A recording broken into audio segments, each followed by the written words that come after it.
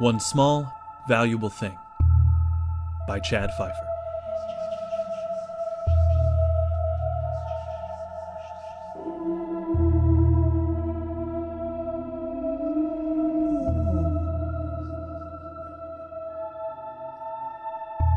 Part 1.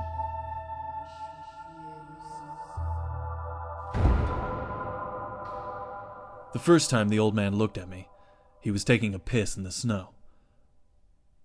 I'd stepped out of the house for a smoke. It must have been 10 or 11 degrees out there. The world was frozen over. Nobody was out. I was drunk. It was probably 7 in the morning. The old man appeared on the corner down the street, walking his dog, I don't know, maybe 6 or 7 houses away. Bald guy, tall, black suit. The dog looked just like him, skinny, bony, all in black.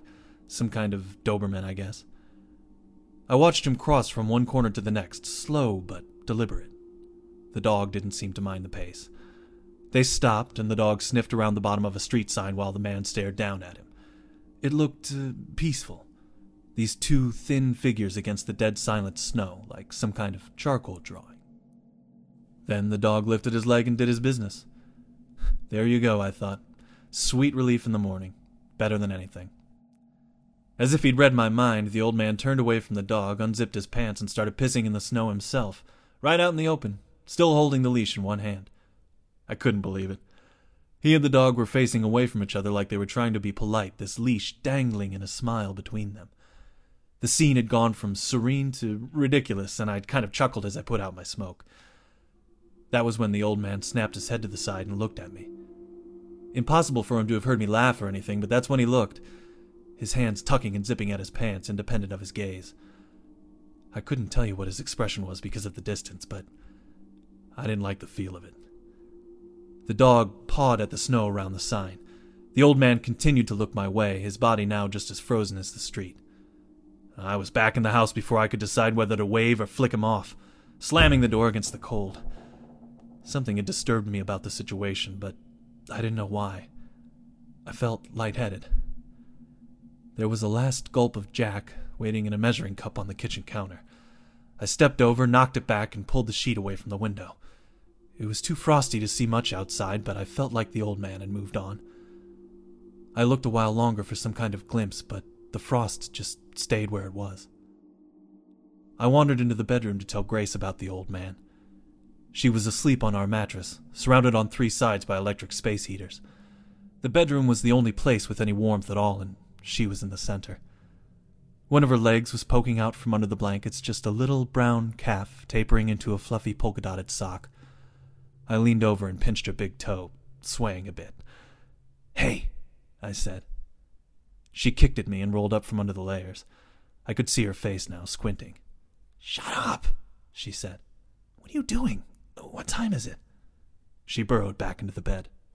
I took off the coat and the flannel, threw them against the chair, and made my way into a sitting position on the floor, scooting over to the mattress. "Hey," I whispered, leaning over her. "You won't believe what just happened." She didn't respond, but I told her about it all anyway. After I was done, she waited a moment, then pulled the covers around herself and sat up a bit to look at me. "He was bald? Like he wasn't wearing a hat?" "No." "Who goes out in this shit with no hat? Who walks their dog in this?" "Well, who pees outside in this?" "You could pee all day in the middle of the street. Nobody's out there to see. I'm saying who goes out without a hat?" "I don't know. Maybe he lives right there." "Please," she said. "You're the only white guy living in this neighborhood, and the only bald guy." She dove back down under the covers, making one last muffled comment. "And the only old guy." Grace is 19. I'm 23. That's all the difference there is, but I guess it makes me the old one. She's black and Vietnamese, so she can get away with calling me white, but she's wrong about the bald thing. I have hair, I just choose to shave my head. Back in high school, I wore it long and dyed it black. All I cared about was drawing, talking shit, taking road trips, drinking by the river with the guys. No consequences. That was before the army. I was in my second tour when things got cut short. We'd only been in Kunar province for 5 weeks. I was driving a truck with my buddy Gustavo riding shot. Our patrol had taken some small arms fire in the morning, but it was over for the time being and we were feeling relaxed, just bullshitting each other. I was actually goofing on the Pope when it happened. Gustavo grew up Catholic, so he was loving it. Then I hit the IED and we just fucking went boom. I honestly don't remember it. When I woke up, the doctor told me I was in Italy. I said, no shit, I was just talking about the Pope. He got a big kick out of that. I'd been unconscious for a week. Gustavo didn't make it. Coming back to Iowa after that, nothing was the same. I'd managed to keep all of my limbs, but I was spooky in the head and everybody knew it. Couldn't concentrate. My ears would ring. Sometimes I didn't know where I was at night, and I couldn't remember a goddamn thing. The pupil in my right eye had been blown when my head got knocked in, and it had never come back to looking right. I could see out of the eye okay, but the whole thing was practically black, and it bothered my little sister, who didn't want much to do with me anymore. That was harder than anything, I suppose, the way she looked at me. So, I drank. Drank all the time. My parents had been keeping me in my old room, but just couldn't handle it after a while, so they found me a bachelor apartment near Davenport West, my old school, and ponied up rent for a few months. It was on the condition that I worked this shitty security job in a parking garage next to a shopping center. I tried to do it their way, but after a few shifts I said fuck it and never went back. I'm not lazy. I wasn't mad at my folks, and I wasn't trying to get back at anybody. Maybe I was just humiliated, I don't know. I met Grace right around that time, in the late summer, both of us trying to catch a ride home from a bar at 2 a.m. Nobody would take us anywhere, so we ended up walking together and then sitting on some swings in the park, just like we were kids. It was one of those golden moments I didn't think could ever happen again. 4 a.m, with the smell of grass in the air, staring at a girl's smile, laughing, bumping shoulders as we swung sideways and talked and swung sideways and talked. I mean, the girl was a drunk like me, it was obvious, but there was a light inside of her that warmed me right up. Something that made me feel like I should take a shot at life again. Like I could climb back into the driver's seat. Grace moved into the Bachelor with me a few weeks later. She'd been living in her ex-stepmother's condo but had to get out. The woman kept taking on cats, and the whole place smelled like ammonia. On top of that, she had overheard the ex-step on the phone telling a man that if he brought over $50 and a bottle of something, she might have a girl for him. That was all it took. Grace punched the bitch in the stomach and hit the road. Once my parents finally gave up on me and the rent stopped coming, we moved from the apartment into a nearby squat, this little house that had been foreclosed on in a neighborhood that's been rotting from the inside since I was a kid. It was supposed to be temporary while we cleaned up and found jobs, but we were still drinking with every last cent I had in savings. We just couldn't get to bed at night, walking around the house, talking it all out, everything either of us had ever thought or experienced. When we could wake up in time, we'd get down to the library to use the computers and look for jobs, but we both knew we were dragging our asses. Then the winter came. We were lucky that the power still worked in the house. For some reason it had never been shut down. I'd taken the space heaters from my folks and we were getting by with them, but it was desperate, man. The cold was brutal. We knew we could lose the electric at any minute and freeze, or we could get thrown out by the cops and freeze. Either way, we had to do something, and soon. All of this was on my mind the morning I saw the old man. And when I saw him again the next day, a real bad idea started forming in my head. I'm no thief. Even when I've been the most down and out, I've never stolen to pay my way. It's just not fair, I don't think, taking other people's shit. Like, when I was a kid, I used to wear my Uncle Kip's dog tags. He'd given them to me after noticing all the tanks I was drawing on my grade school notebooks, all the guns I used to design in sloppy detail. I loved those dog tags. The way the small metal orbs on the chain felt, almost like a rosary. The way the metal was cold against my bare chest. One day in high school, I took them off and hung them in my locker during gym class. When I came back, the locker was kicked in and they were gone. I don't know who took them or why they would even want them, but I tried to beat the shit out of a Mexican kid in the next period just because he'd shrugged when I told him about it. He put me in a headlock and nearly choked me to death. That's what thieving does, man. It's bad business for everybody. But after I saw the old man a second time, I started thinking, what if we stole something just once? And not to support the drinking, but to get us out of the cold. Something that somebody didn't really need. Something that was probably insured. I knew that with a little dough I could get us back into my bachelor, and my old friend Jim Tingle told me he was always on the lookout for stolen shit if it was small and had what he called demonstrable value, meaning you didn't need an outside expert to say it was worth a lot of money. He sold weed out of his van like a delivery service, but doing the fence thing was a good second income. Once a month, he would drive boxes of whatever shit he'd acquired up to Chicago and turn a profit through his connections with the Black Disciples. It was like the path out of misery had paved itself in front of me. Grab some scratch, get my place back, find a job, and marry my girl. Easy. So I started keeping watch at the window for my mark.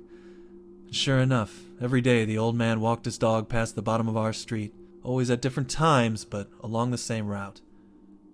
He never did the pissing thing again, but he repeated that same slow, deliberate pace, always dressed in some spiffy black suit, no hat, on his shiny bald head. Grace joined me by the window on the 5th day, both of us taking pulls from a nasty bottle of creme de menthe we'd found in the back of a cupboard. "Tomorrow I'm going to follow him," I said. "Your new boyfriend," she said, and laughed. The next day I pulled on my coat and skullcapped the minute I saw the man hit the corner. But before I could get through the door, Grace grabbed me, throwing her thick blue scarf around my neck and wrapping it across my nose and mouth. It smelled just like her, my beautiful girl. Her cocoa butter skin. "To keep you warm," she said. But I think she already knew what I was up to. I gave her a squeeze and hit the street, my face masked by the scarf. The man had a predictable stride, and he never looked back. I mean, never looked back. So the slow-mo pursuit was a cinch. I'd walk about a street's length behind him, careful not to make much noise, even at a distance, pause to light a smoke when he'd turn a corner, then hustle a bit to catch up. The dog loped along right at his side, keeping just as steady a pace and ignoring the cars, fire hydrants, and snowballing kids along the way.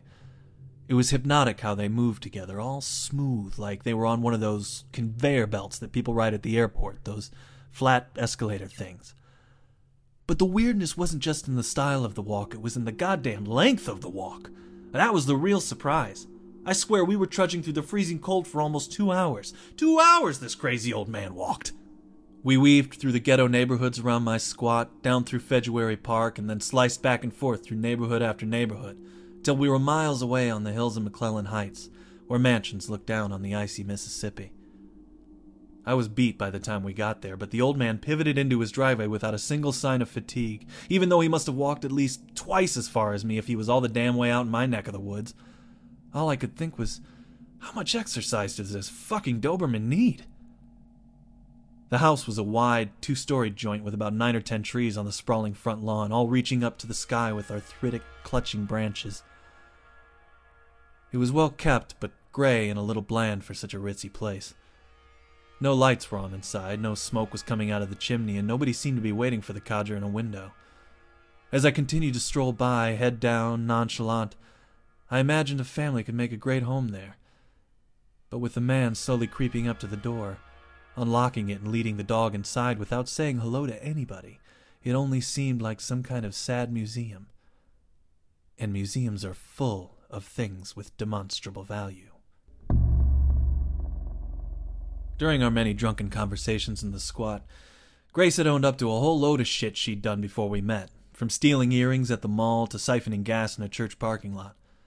I tried to play it cool when I came back from my long walk with the man, but she could tell I had crime on my mind. When I borrowed my buddy Randall's car a few days later, she was the one who zipped up my coat, put a ball cap on my head, and shoved a cardboard box under my arm.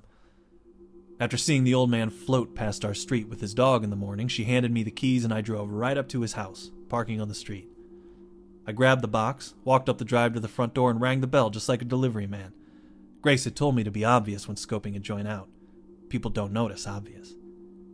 After a few minutes had passed and nobody came to the door, I wandered around the side of the house as if I were looking for a place to safely leave the package, scanning the surroundings for signs of nosy eyes. I probably looked guilty as hell, but the neighbors weren't watching as far as I could see. Around the back, where the yard plunged down into a ravine and the river revealed itself in the distance, I found a point of entry after a quick search along the icy path that ran the house's perimeter. A small doggy door was built into the wall, almost hidden behind a large, chunky air conditioning unit. Its aluminum hatch only lifted outward, but after a few minutes of fiddling with my pocket knife, I was able to pull it up and peer through the opening at a darkened kitchen.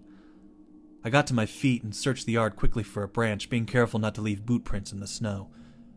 Returning to the doggy door, I lifted the hatch again and pushed the branch through the opening into the kitchen, waved it around, then removed it and threw it back into the yard. After 10 minutes of waiting in the car, no alarms had sounded and nobody had come to arrest me. Okay. It seemed like the house could be entered through the doggy door without tripping alarms, but I could never fit through the door myself. I passed the old man and his dog as I drove home to tell Grace.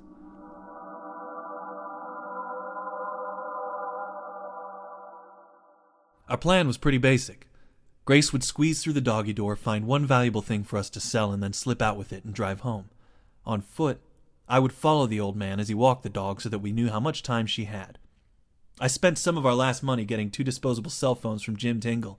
I told him I'd be back soon with something to sell him if I was lucky. Randall lent me his car again, this time for a fictional doctor's appointment.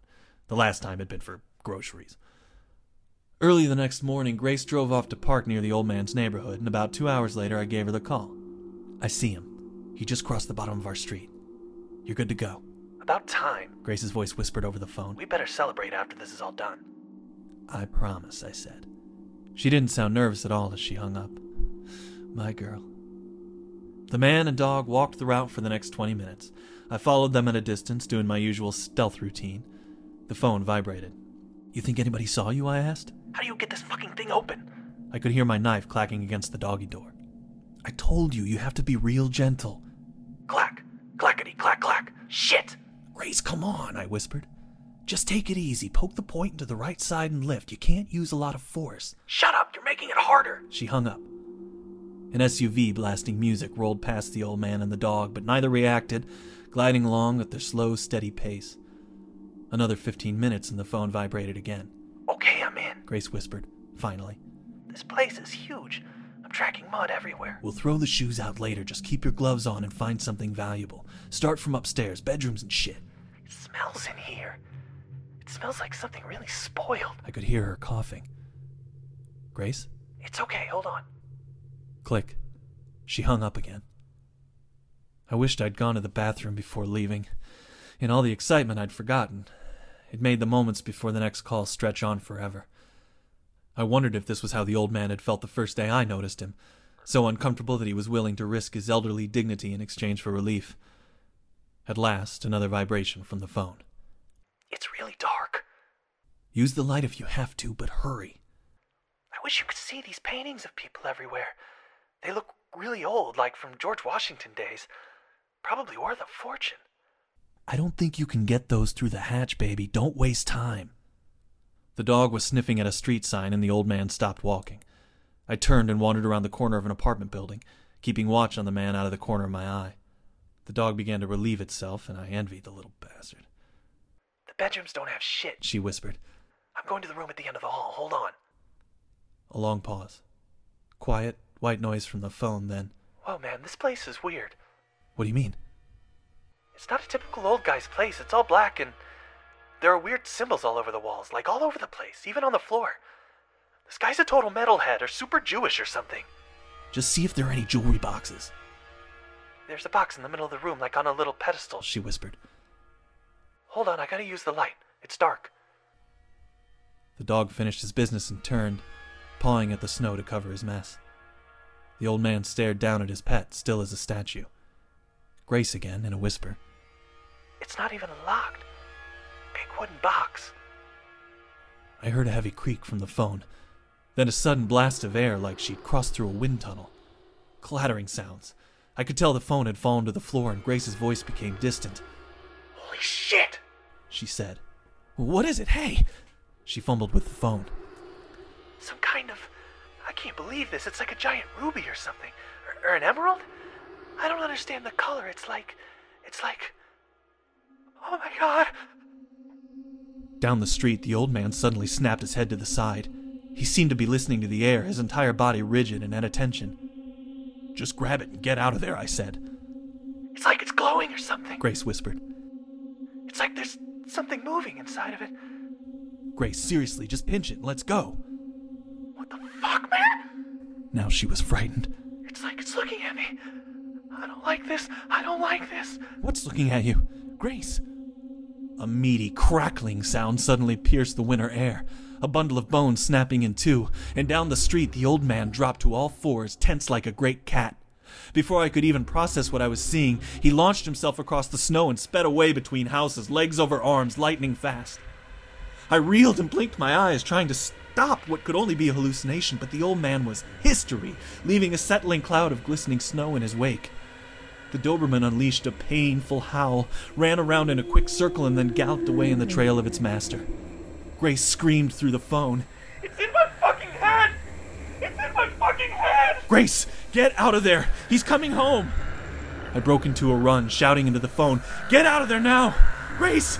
Grace!" But the phone was already dead.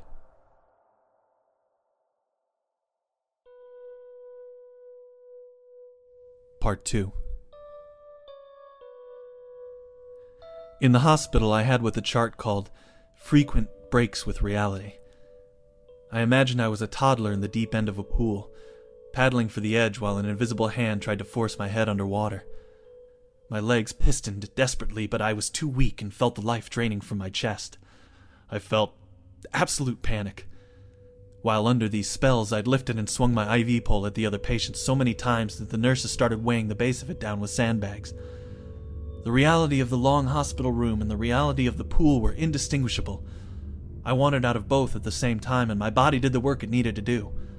I experienced it and watched it, but I had no part in the decision-making. Up the hills, down the hills. Cold sweat clung to my body as I sprinted under the glaring winter sun to the old man's house. When I finally arrived in McClellan Heights, I saw that our car was gone, or at least no longer parked in the spot we'd agreed on. I slowed my pace as I turned onto the old man's street, calling Grace's phone once again, but getting nothing. The muffled sound of a loud, deep voice seemed to be coming from the man's house, some sort of shouting or chanting. Was he shouting at my girl? How had he moved so fast? Was I in the hospital even now? I stopped in front of the house and dialed the phone again, panting. A small bzzz shot back from the man's yard. I crossed to the sound and saw it there in the snow. Grace's phone. She'd made it out. The shouting sounds from inside had stopped. Getting to my feet, I saw the old man wrench a curtain aside in the house's top window and stare down at me. His expression was obscured by the sun's reflection, but the sight of him filled me with rage. I thought about pissing on his lawn right in front of him just to say, "Fuck you," to let him know who I was. But I realized in that moment that my jeans were already soaked. I'd lost it completely on the run there, like an out-of-control child. I had to get home. I vomited twice on the way back, nervous about Grace, sick with exertion, and sure that a squad car would be driving up at any moment to stop me. What seemed like 20 years later, I made it to our house. The car was parked on the street. Tears welled in my eyes as I jogged inside. "Grace?" No response. I hurried toward the bedroom. "Grace?" She was there, hanging by her scarf from the ceiling fan, the tips of her boots touching the floor and her knees bent, long black hair dangling from her head. A notebook was open on the ground, her limp arms extending toward it. Touching her, hoisting her up and brushing the hair back from her face, I knew she was dead. No amount of kissing, no amount of crying, no amount of denial would make it not true. Clutching her by the waist with one arm, I tried to untie the scarf, but it was too knotted up. And when I had to release her again to go at it with both hands, the way she swung lifelessly back into place made my heart plummet into my stomach. Once on the ground, I untied the other end from her tiny neck and pulled her to me. Guys in the service had killed themselves this way, tying their throats to bed frames and leaning forward to choke out. It took enormous force of will to make your body accept death. Grace's feet had been touching the floor. She could have stopped herself from dying, but she hadn't. I lifted the notebook. The writing was jagged and hasty, but it belonged to Grace. "I'm sorry. You won't understand why, but I can't be alive. I've seen what it will do. I love you, but I can't look at you again or you might know it too. The burning eye is in my head even now, like I'm sick with it. I hid the thing. I covered it, blinded it, stole it, and hid it. I won't think or write where. It's all I could do to stop it. It's seen me once and may come in the dark, but it will never know the hiding place. It's not your fault. Go away if you can. I love you forever. Get away. That was all. It made no sense. The invisible hand was pushing me underwater once again, and I was drowning. I was drowning. The sound of the front door woke me. It was dark outside. I was crumbled on the floor with Grace, a string of drool leading from my mouth to her sleeve. I lowered her head to the floor and sat up, wiping at my face, listening. There were people in the living room, but nobody was calling out to me. Just footsteps on the floorboards, cautious, heavy. Couldn't be police. My joints cracked as I pushed myself to a crouching position, and the footsteps stopped. A creak and then another creak. There were 2 men. I pictured their positions in the room. I had been trained for this. Whoever they were, I was going to kill them. When the footsteps started again, I scrambled to the wall, unplugging all of the cords and powering down the blazing hot space heaters. The men sensed me as well and hustled toward the bedroom. I pulled the comforter from the mattress and used it to lift the heaviest heater, a blocky industrial relic with a glowing metal grill. I flattened myself against the wall, and as the first man stepped into the doorframe, I swung around and slammed the heater into his face, throwing the comforter over him at the same time and using my weight to force his bulky body to the ground. I heard his flesh sizzle as we fell, accompanied by hog-like shrieks from beneath the blanket. I looked up to clock the other intruder, a skinny guy in a black polo and ski mask. He was pulling a gun from his belt, but had no coordination. Before he could level the thing at me, I pushed off from his friend and barreled toward him. My shoulder caught him in the midsection and forced him into the wall with a satisfying oof, the gun dropping out of his hand and clattering across the floor. His insect arms flailed as I grappled him, spinning him away from the wall and throwing him down. He fell flat on his back, and I pounded the side of my hand into his ear, seeing the other man continue to struggle under the blanket in my periphery. With both men down, I took a chance to roll across the floor and grab the handgun, a 1911 with a well-worn grip. But the thin man wasn't staying put. He leapt onto my back and wrapped his hands around my face, trying to get his bony fingers into my eyes. He was strong for a skinny guy, but had no close-quarter smarts, and in seconds I had him on his back again, pushing my forearm into his throat to hold him down. With my gun hand, I pulled his ski mask away and screamed into his face. But my voice stopped short when his features became clear. The man had no nose. A cheek was missing, revealing only bony teeth, and a tongue rolling around like a burrowing worm. The skin around his eyes was jagged and worn away, and the eyeballs flashed back and forth in a revolting panic. Fear overcame me like electric shocks against the skin, involuntary panic in the face of disfigurement. It wasn't human. The sound of a breaking window stunned me back to life, and I saw that the big man was gone. The thing beneath me wailed, choking. The sound of it was infuriating. I looked down into its glistening, sick eyes and felt no pity.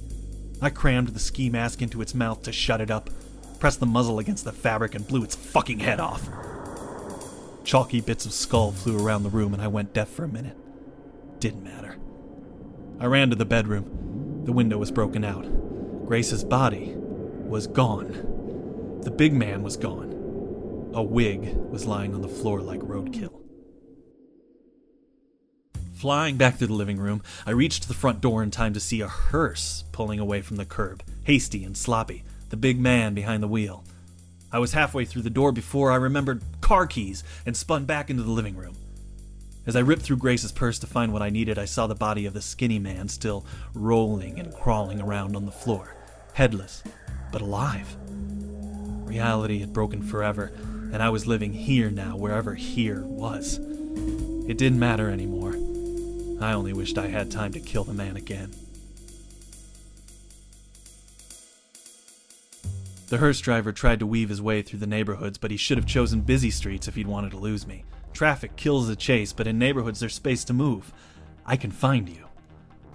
I caught him speeding down an alleyway behind a Sizzler, headed for the old man's place just like I thought he'd be. He knew he was fucked as soon as he saw me squeal to a stop at the end of the alley, cutting off his exit. He hit the brakes, and in that moment we got a good look at each other. The marks of the heating grill were stamped across his face, another half-completed mug right out of Fangoria. This one had a nose and cheeks, but portions of his head were missing, and his exposed brain rested within a crown of jagged skull fragments, pink and naked. The wig had been his. The death wagon flew into reverse and I maneuvered to bear down on it. I sped over the pockmarked pavement towards the car's nose, but Grillface backed out onto the street and threw it into drive before I could mash him. Punching the gas, I managed to clip his rear bumper and the hearse fishtail on the slushy road, now pointing at the Sizzler parking lot. Grillface hopped the curb and flew through the lot, almost hitting an old lady and sending 2 teenage girls diving into the bushes. I skidded out, punched the gas again, and popped over the curb, racing off after the long black cars that blasted onto the restaurant-lined avenue. It was the fastest goddamn funeral procession in history. Once on the open road, I hauled ass to his taillights, then swung into the left lane and sped up before Grillface could block me. I wanted to point my gun at the motherfucker's head, but as soon as I pulled alongside of him, I saw that he had the same idea, the muzzle of a sawed-off shotgun resting in the crook of his arm, pointing through the driver's open window. The gun discharged before I could even think about shooting back, and glass blasted into the car from the windows on both sides of me, slicing into my face, cutting into my eardrums and making me blind. I tried to hold the wheel steady, but when I opened my eyes, I saw that I'd drifted into the opposite lane. A teenager flying down the road on his bicycle threw up his hands, his mouth making a perfect O shape that would have been comical in any other situation. Yanking the lever for the emergency brake and spinning the wheel, I tried to avoid the kid, but felt the car lifting off of the ground. Then chaos erupted. This time I felt everything. I felt my nose hit the wheel twice in 2 quick bounces, smashing one side and then the other. The ceiling crashed down on my head like a steel anvil, pushing it to the side and stretching the muscles in my neck to the breaking point.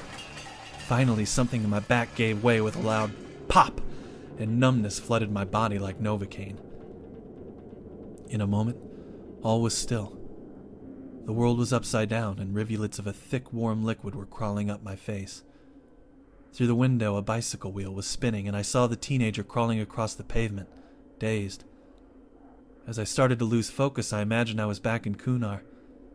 The boy was Gustavo, and he was alive. I wanted to laugh. It had all been a nightmare. My friend was alive.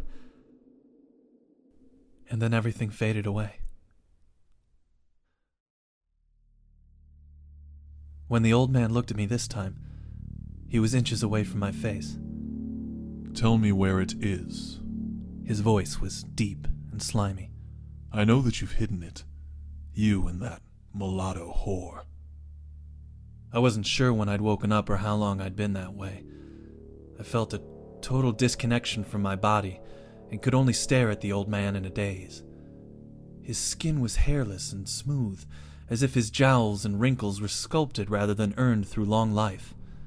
The spittle in one corner of his mouth foamed up more and more as he interrogated me until his tongue finally slid out to snatch it.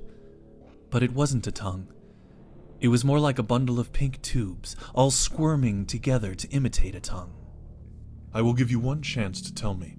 If you do not, you will live in one of my boxes underground, forever starving. But if you tell me now, I will give you relief.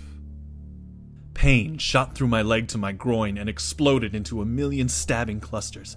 I screamed so high and so loud that the echoes bouncing off of the walls sounded like a squad of witches buzzing a battlefield. The old man turned away, holding his ears, and I saw Grillface remove a long, long needle from the base of my foot. His exposed brain was covered by a black stocking cap. Suddenly, everything was sharp again. I was naked, strapped to a table in a small antiseptic room, the walls a thick white marble, some kind of furnace in the corner. The old man spoke to me, the spoiled air in his mouth spilling out like oil. All I have to do is say the words and you'll be free. Tell me, where is it? I don't know. My voice was hoarse, strange. He closed his mouth and stepped back, his expression blank. Put him in the box and I'll call up the girl.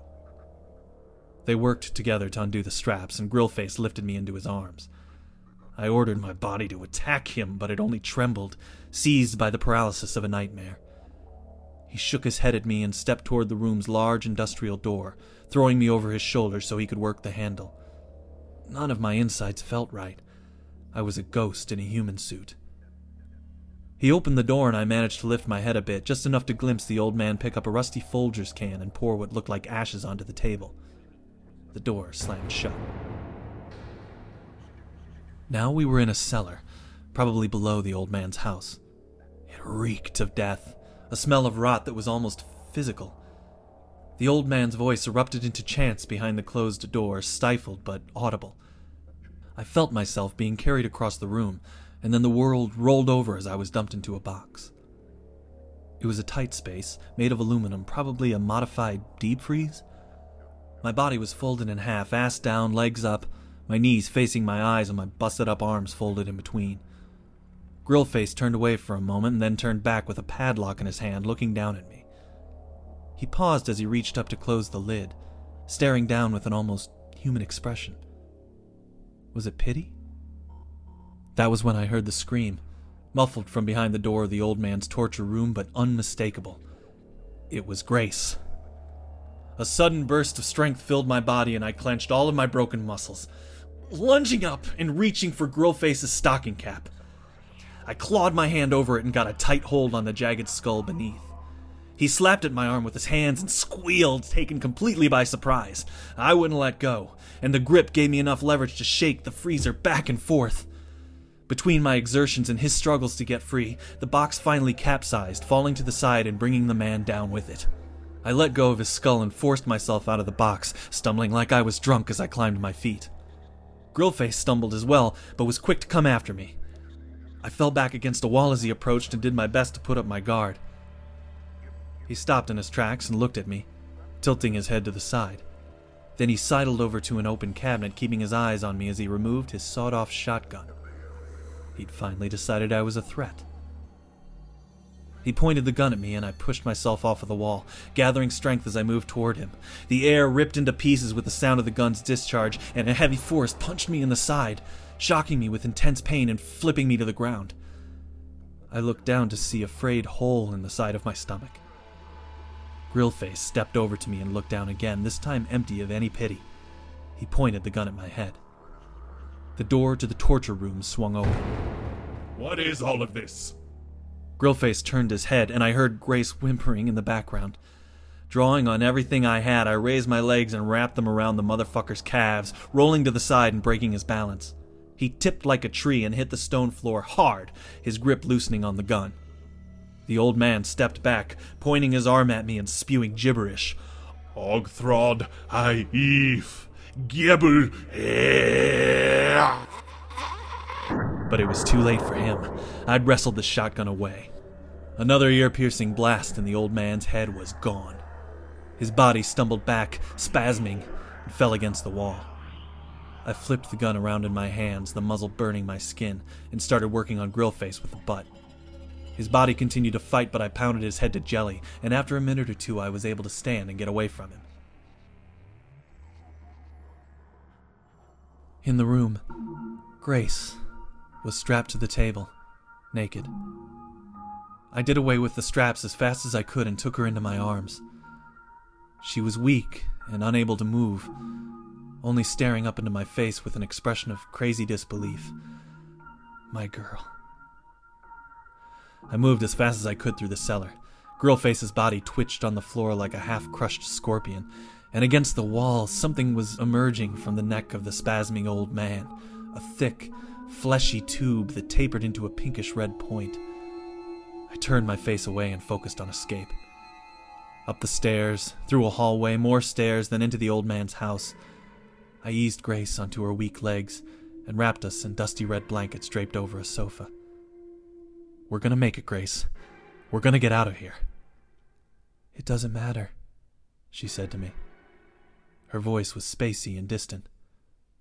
We're all going to die. I pulled her close to me and placed a hand over the gaping wound in my stomach. The wound that hadn't killed me or kept me from moving, just like the broken back hadn't stopped me.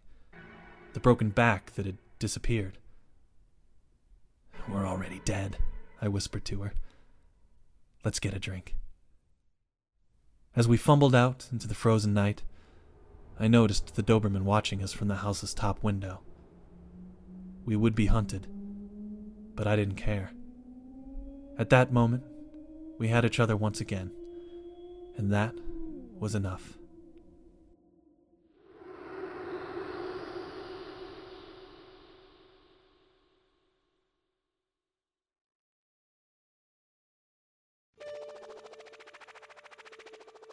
One Small, Valuable Thing was written and read by Chad Pfeiffer. This story, as well as Snack Time by Chris Lackey, will be available in the Lovecraftian pulp anthology, Shotguns vs. Cthulhu, coming soon from Stone Skin Press. Learn more at stoneskinpress.com. Music for this reading was provided by The Human Aftertaste from their album, Pikmin's Song. Production and additional scoring by Chad Pfeiffer. One Small, Valuable Thing has been brought to you by the H.P. Lovecraft Literary Podcast at hppodcraft.com. That's what I'm just laughing because the cat's fucking freaking out in the background.